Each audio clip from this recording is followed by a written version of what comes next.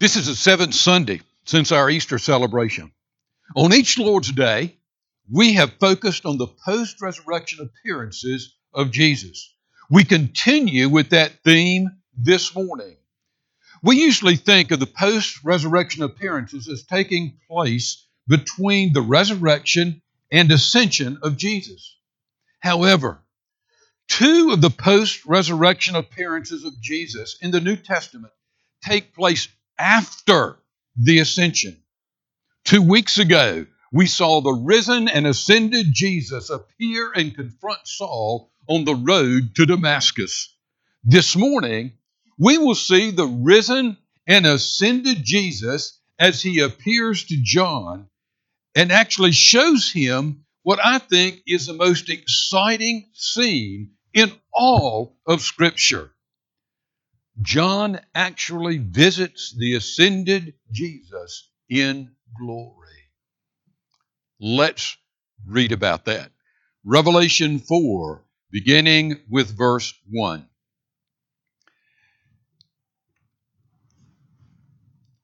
After this I looked, and behold, a door standing open in heaven, and the first voice, which I had heard speaking to me like a trumpet, said, "Come up here, and I will show you what must take place after this." At once I was in the Spirit, and behold, a throne stood in heaven, with one seated on the throne. And he who sat there had the appearance of jasper and carnelian, and around the throne was a rainbow that had the appearance of an emerald. Around the throne were 24 thrones, and seated on the thrones were 24 elders, clothed in white garments, with golden crowns on their heads. From the throne came flashes of lightning, and rumblings, and pearls of thunder. And before the throne were burning 7 torches of fire, which are the 7 spirits of God. And before the throne there was, as it were, a sea of glass, like crystal. And around the throne, on each side of the throne, are 4 living creatures, full of eyes in front and behind. The first living creature like a lion, the second living creature like an ox, the third living creature with the face of a man, and the fourth living creature like an eagle in flight. And the 4 living creatures, each of them with 6 wings, are full of eyes all around and within. And day and night they never cease to say, "Holy, holy, holy is the Lord God Almighty, who was and is to come." And whenever the living creatures give glory and honor and thanks to him who is seated on the throne, who lives forever, the 24 elders fall down before him who is seated on the throne and worship him who lives forever and ever. They cast their crowns before the throne, saying, worthy are you, our Lord and God, to receive glory and honor and power. For you created all things, and by your will they existed and were created. Now we continue in chapter 5 with verse 1. Then I saw in the right hand of him who was seated on the throne a scroll written within and on the back, and sealed with 7 seals. And I saw a mighty angel proclaiming with a loud voice, "Who is worthy to open the scroll and break its seals?" And no one in heaven or on earth or under the earth was able to open the scroll or to look into it. And I began to weep loudly, because no one was found worthy to open the scroll or to look into it. And one of the elders said to me, "Weep no more. Weep no more. Behold, the Lion of the tribe of Judah, the Root of David, has conquered, so that he can open the scroll and its 7 seals." And between the throne and the 4 living creatures, and among the elders, I saw a lamb standing as though it had been slain, with 7 horns and with 7 eyes, which are the 7 spirits of God sent out into all the earth. And he went and took the scroll from the right hand of him who was seated on the throne. And when he had taken the scroll, the 4 living creatures and the 24 elders fell down before the Lamb, each holding a harp and golden bowls full of incense, which are the prayers of the saints. And they sang a new song, saying, Worthy are you to take the scroll and to open its seals, for you were slain, and by your blood you ransomed people for God from every tribe and language and people and nation. And you have made them to be a kingdom and priests to our God, and they shall reign on the earth. Then I looked, and I heard around the throne and the living creatures and the elders the voice of many angels, numbering myriads and myriads and thousands of thousands, saying with a loud voice, Worthy is the Lamb who was slain to receive power and wealth and wisdom and might and honor and glory and blessing. And I heard every creature in heaven and on earth and under the earth, in the sea, and all to him that's on the throne and to the Lamb be blessing and honor and glory and ever. Four living creatures said, Amen. And the elders fell down and worshiped. This is the word of the Lord. Let's pray together.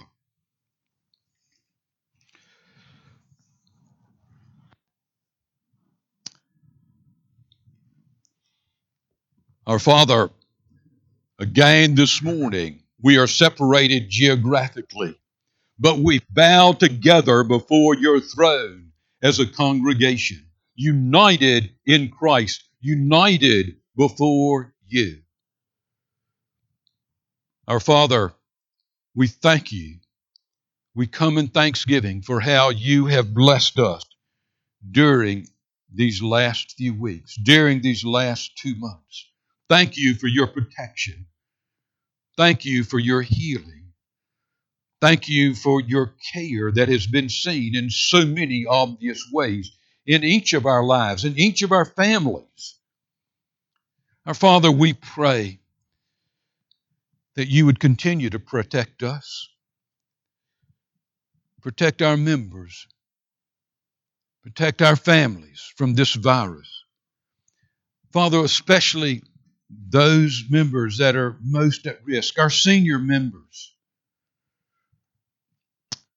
members that are at risk for other reasons. Oh, Father, bless us. Keep us.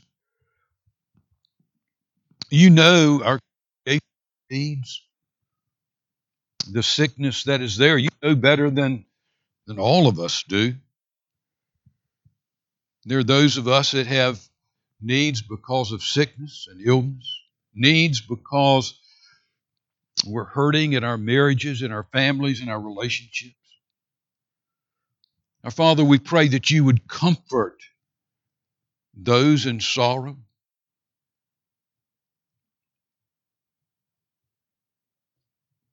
We pray that you would be with our members and friends and families who are in the front line of fighting this virus, who every day or every evening go to hospitals or go to medical centers and serve on the front line fighting this virus. Protect them. Bless them, Father. You know them each by name. We pray boldly that you would take away this virus. You would just remove it completely by the power of your hand. Our Father, we pray for our families who are hurting economically. We pray, our Father, that you would restore jobs, restore work. Father, bless us as we strive to recover financially. We pray that you would prosper the members of this congregation. We pray that you would prosper Fayette County and Shelby County. Now, Father, as we open your word. We pray that you would teach us. Give us eyes to see you. Give us ears to hear you.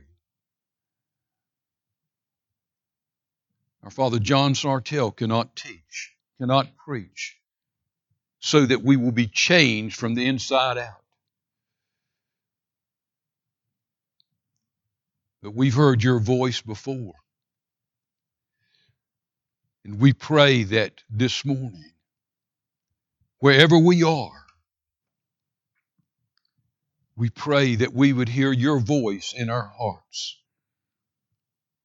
That we would see, that we would hear, and we would understand and rejoice in your word. Thank you, Father. For the glory of Jesus Christ, we pray. Amen.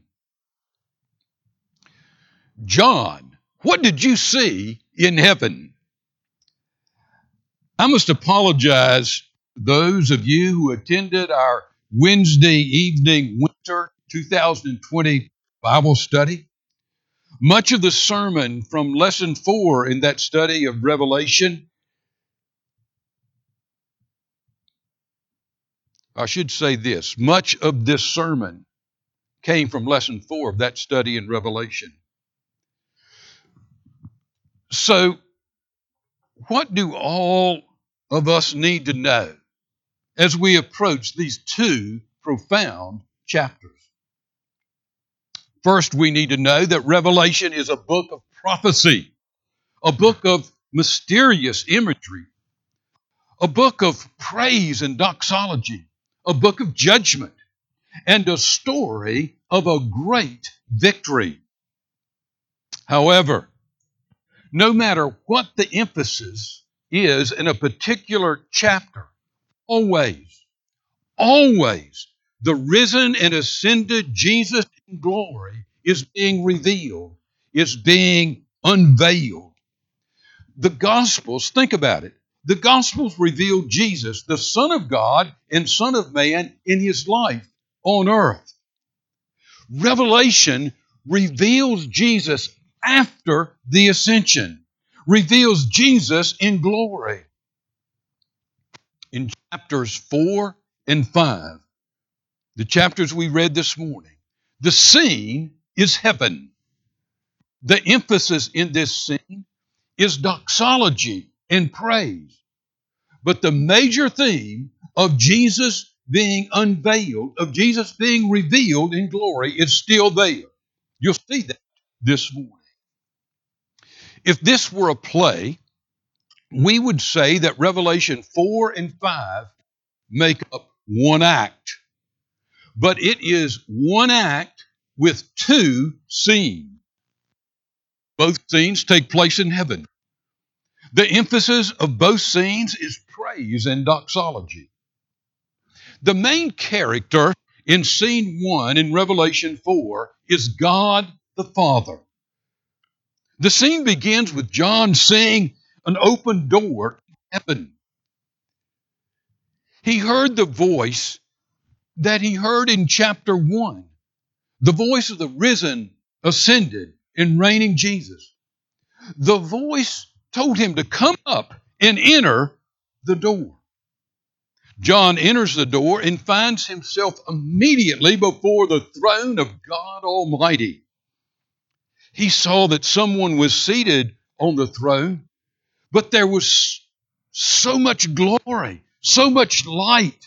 The bright aura coming from the throne was the color of jasper and carnelian. There was a rainbow around the throne, a shining bright rainbow that had the appearance of an emerald. John was seeing the glory of God. Around that throne were 24 other thrones. There were 24 elders seated on those thrones. They were dressed in white robes. They wore crowns like kings. The people of God, the church, Christians, are always pictured in Revelation wearing the white robes. I believe that they most likely, these 24 elders, most likely represent the 12 tribes of Israel in the Old Testament and the apostles in the New Testament. That would mean that together they represent the church of the Old and New Testaments. Stop and look at this. This is an active scene. This is a historical scene. The scene is overpowering. The brightness of the glory of God coming from the throne. The 24 elders seated on the thrones. What a sight. But add to that lightning bolts, loud thunder, and the constant noise of rumblings. Look at verse 5. From the throne came flashes of lightning and rumblings and peals of thunder. And then John saw 7 torches that represented, we read, the 7 spirits of God. Those 7 spirits were mentioned in chapter 1. Again, there are different views, but I believe the one that is most consistent with Scripture is that these represent the perfection of the Holy Spirit. 7 is a symbol of perfection all through Scripture. In these 2 scenes, think about it. You have the church, you have the Father and the Son. But where's the Holy Spirit? Those 7 spirits represent the one Holy Spirit. The scene just keeps building, stretching John's ability to take all of this into his mind, into his sight. For there is more for John to see. On each side of the throne are 4 living creatures, and how strange they are. They're full of eyes, front and behind. The first living creature was like a lion. The second living creature was like an ox. The third living creature was like a man. The fourth living creature was like a flying eagle. They each have 6 wings. Now, before we start shaking our head in wonderment and just saying, what in the world? We must remember that our Creator, the God who made us, also made creatures like the octopus. How odd looking. The giraffe, the hippopotamus, the peacock, the platypus. He made some strange creatures, didn't he? I agree with those who believe these 4 creatures represent the creatures of God's creation. The lion represents the wild animals. The ox represents the domesticated animals. Man represents mankind, humankind. The eagle represents the creatures who fly. Together, they represent God's creation. We are told all through Scripture, you can read it in Psalm 19, that the creation praises the Creator night and day, ceaselessly, constantly. And so what are these 4 creatures doing constantly? Look at it. We read here that these 4 creatures never cease to praise God, saying, holy, holy, holy is the Lord God Almighty, who was and is to come. Seeing John is observing just continues as the 4 living creatures speak praise to the one seated on the throne. The 24 elders fall down before the throne and cast their crowns before him. And they're saying, worthy, worthy are you. Don't forget that word. Worthy are you, our Lord and God, to receive glory and honor and power. Why is he worthy? They tell us, for you created all things, and by your will they existed and were created. Their worship is centered on the Creator, on God the Creator. We remember that we said the main character in Revelation 4, in the scene in Revelation 4, is God the Father. This scene praises Him as Creator. There's nothing in this first scene about redemption. There's nothing in this first scene about salvation. This is a picture of the transcendent Father the Ancient of Days, the Creator of heaven and earth, and His creation in heaven and earth are praising Him. Now, stop. I want you to think about that. Stop and think about it for a moment. If all of heaven is continually praising God for His creation, should we not do the same thing? In our hymn of praise this very morning, we sang a hymn that did not mention our salvation. It did not mention the cross or resurrection. Remember, all creatures of our God and King, lift up your voice and with us sing. We were joining all of heaven in praising God for His creation in which we live. When we get home, we will discover that we did not wonder, enough, that we did not stand in awe enough at His creation. When we get home, we will know that we did not praise Him nearly enough for His creation. We did not enjoy His creation nearly as much as we should have. There was a time in my life that I gave little time to this, standing in awe of His creation, praising Him for His creation. I didn't have the theology to understand it. That's why I'm spending time with you teaching this today. I was a Christian. I loved Jesus. But I did not praise God for His creation. I did not stand in wonder and awe daily at His creation. I did not revel in His creation as I should have. Now I've changed. Every day, I try to make a conscious effort in that day to look in wonder and stand in awe at some respect, in some aspect of His creation. Every day, I want to be able to say at the end of the day, today I reveled in His creation and I praise Him for the world He's given me.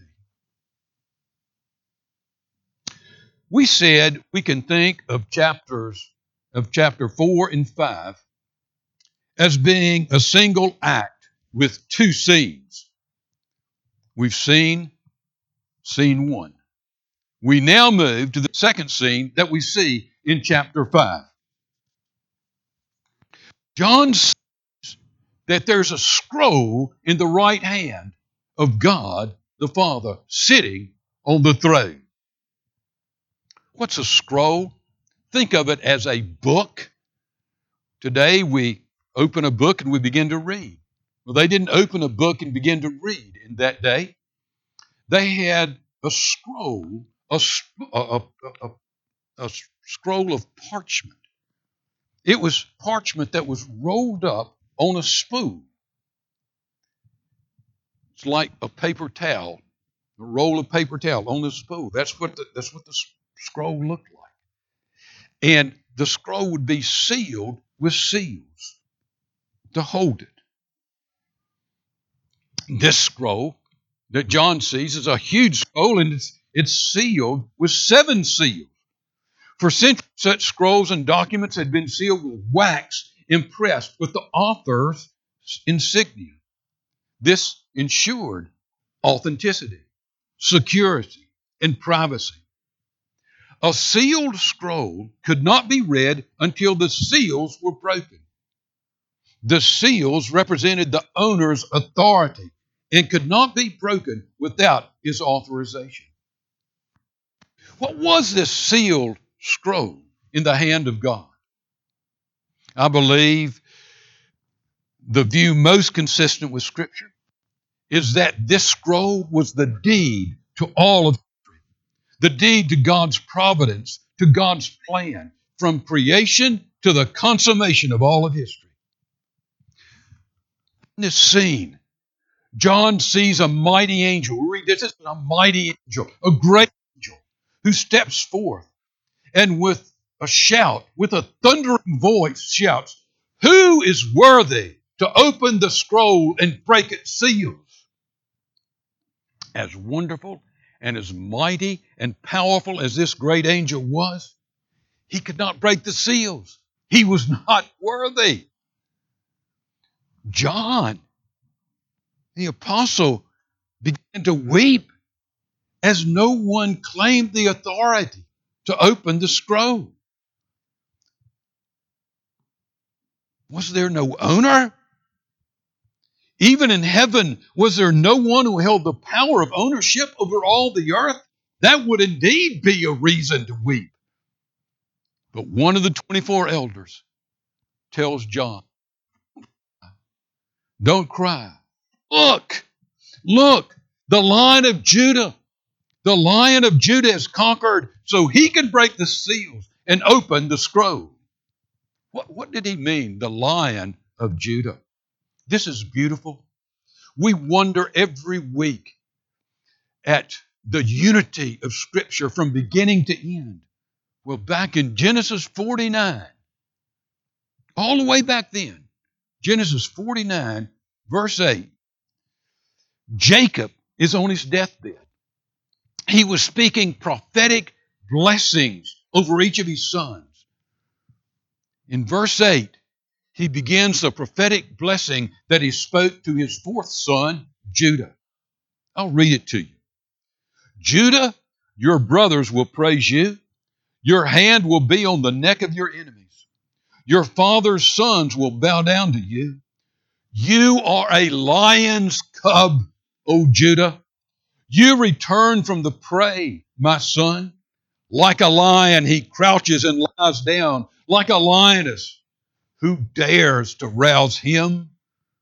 The scepter will not depart from Judah, nor the ruler's staff from between its feet, until he comes to whom it belongs, and the obedience of the nation is his." He's saying, Judah, you will be like a lion. Your brothers will bow down to you like the king of beasts. You will rule. From you will come rulers of my people. You remember, David and his family were from the tribe of Judah. This is prophecy. The scepter will not depart from your house, Judah, until one who comes to whom the scepter really belongs, a ruler shall come from you that will be the king of all kings. Do you know the next time that prophecy is mentioned, it's not mentioned in the rest of the Old Testament. It's not mentioned in the New Testament until you get to the book of Revelation, till you get to the 5th chapter. The next time the ancient prophecy from Jacob is mentioned is in Revelation 5:5. This is the true line of Judah, mentioned by Jacob. He holds the true and ultimate scepter. He alone is the King of kings, the King of all the earth, the King of all of history. And who is the Lion of Judah? When John looks up to see, he does not see a lion. He sees a lamb. A lamb standing there, but somehow the lamb looks like it has been slain. Yet the lamb had 7 horns. Remember, horns were a sign of power. So this lamb had 7 horns. It had ultimate, perfect power. Then John saw the lamb take the scroll. Jesus is referred to in Revelation as the lamb 28 times. What a paradox. The Lion of Judah is the Lamb of God who was slain. Now, what happened? Remember, this is not a doctrinal teaching like Romans. This is a narrative, a story. This is a historical scene that's taking place. Yet it's not on this earth, but it's in glory. It's in heaven. What happened when the Lamb took the scroll? All of heaven broke out in praise, gigantic, wonderful praise. Let me read it one more time. Verse 8, and when he had taken the scroll, the 4 living creatures and the 24 elders fell down before the Lamb, each holding a harp and golden bowls full of incense, which are the prayers of the saints. And, pay attention, and they sang a new song. Worthy, remember the word worthy? Worthy are you to take the scroll and to open its seals. Why? For you were slain, and by your blood you ransomed people for God from every tribe and language and people, nation. And you have made them a kingdom of priests to our God, and they shall reign on the earth. First, it was the 4 living creatures and 24 elders who began to sing. Did you see it? We emphasized it. It was a new song. It was a new song. Have you ever wondered when you read that what that meant? The first song that we heard sung in chapter 4 was in praise of the Creator. But now there's a new song in heaven, a song about redemption, a song about a lamb slain for the sins of God's people. This hymn had not been heard in heaven previously. John was seeing the coronation of Jesus, the Son of God and Son of Man. He had returned home to glory, and this was his coronation. This was his true ascension. Remember, he remained on the earth after the resurrection for 40 days. This last week, we celebrated Ascension Day. 40 days after the resurrection, Jesus ascended. We sing, and that's what happened as he ascended to glory. The true ascension, the true exaltation of Jesus. That's what we're seeing in chapter 5. When the 4 living creatures and the 24 elders were joined, they were joined in this great new doxology by tens of thousands of angels. So it began with the 4 living creatures, the elders. They sang the first verse. And then here comes 1,000,000 angels. Together, they sang another verse to the hymn. Worthy is the Lamb who was slain. Worthy is the Lamb who was slain to receive power and wealth and wisdom and might and honor, glory and blessing. Then the 4 living creatures, the 24 elders, the tens of thousands of angels were joined by all of heaven and all of earth to sing the last verse of this doxology.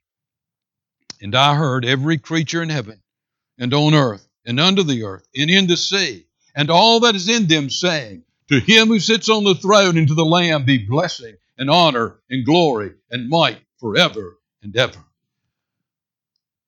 Wow. Those are the 2 scenes. Those are the 2 scenes.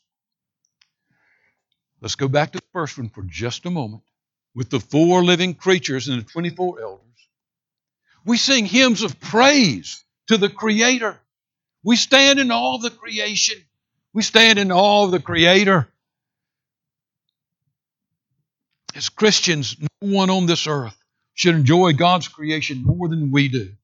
We should revel in the garden He has given us. Yes, it's been marred by our sin and rebellion against Him, but we can still see and hear and smell and taste and feel the magnificent goodness to us that He has shown in His creation. I've said it over and over again. Folks, He gave us strawberries and cream, and He gave us taste buds to enjoy such delicacies. We should revel in His creation.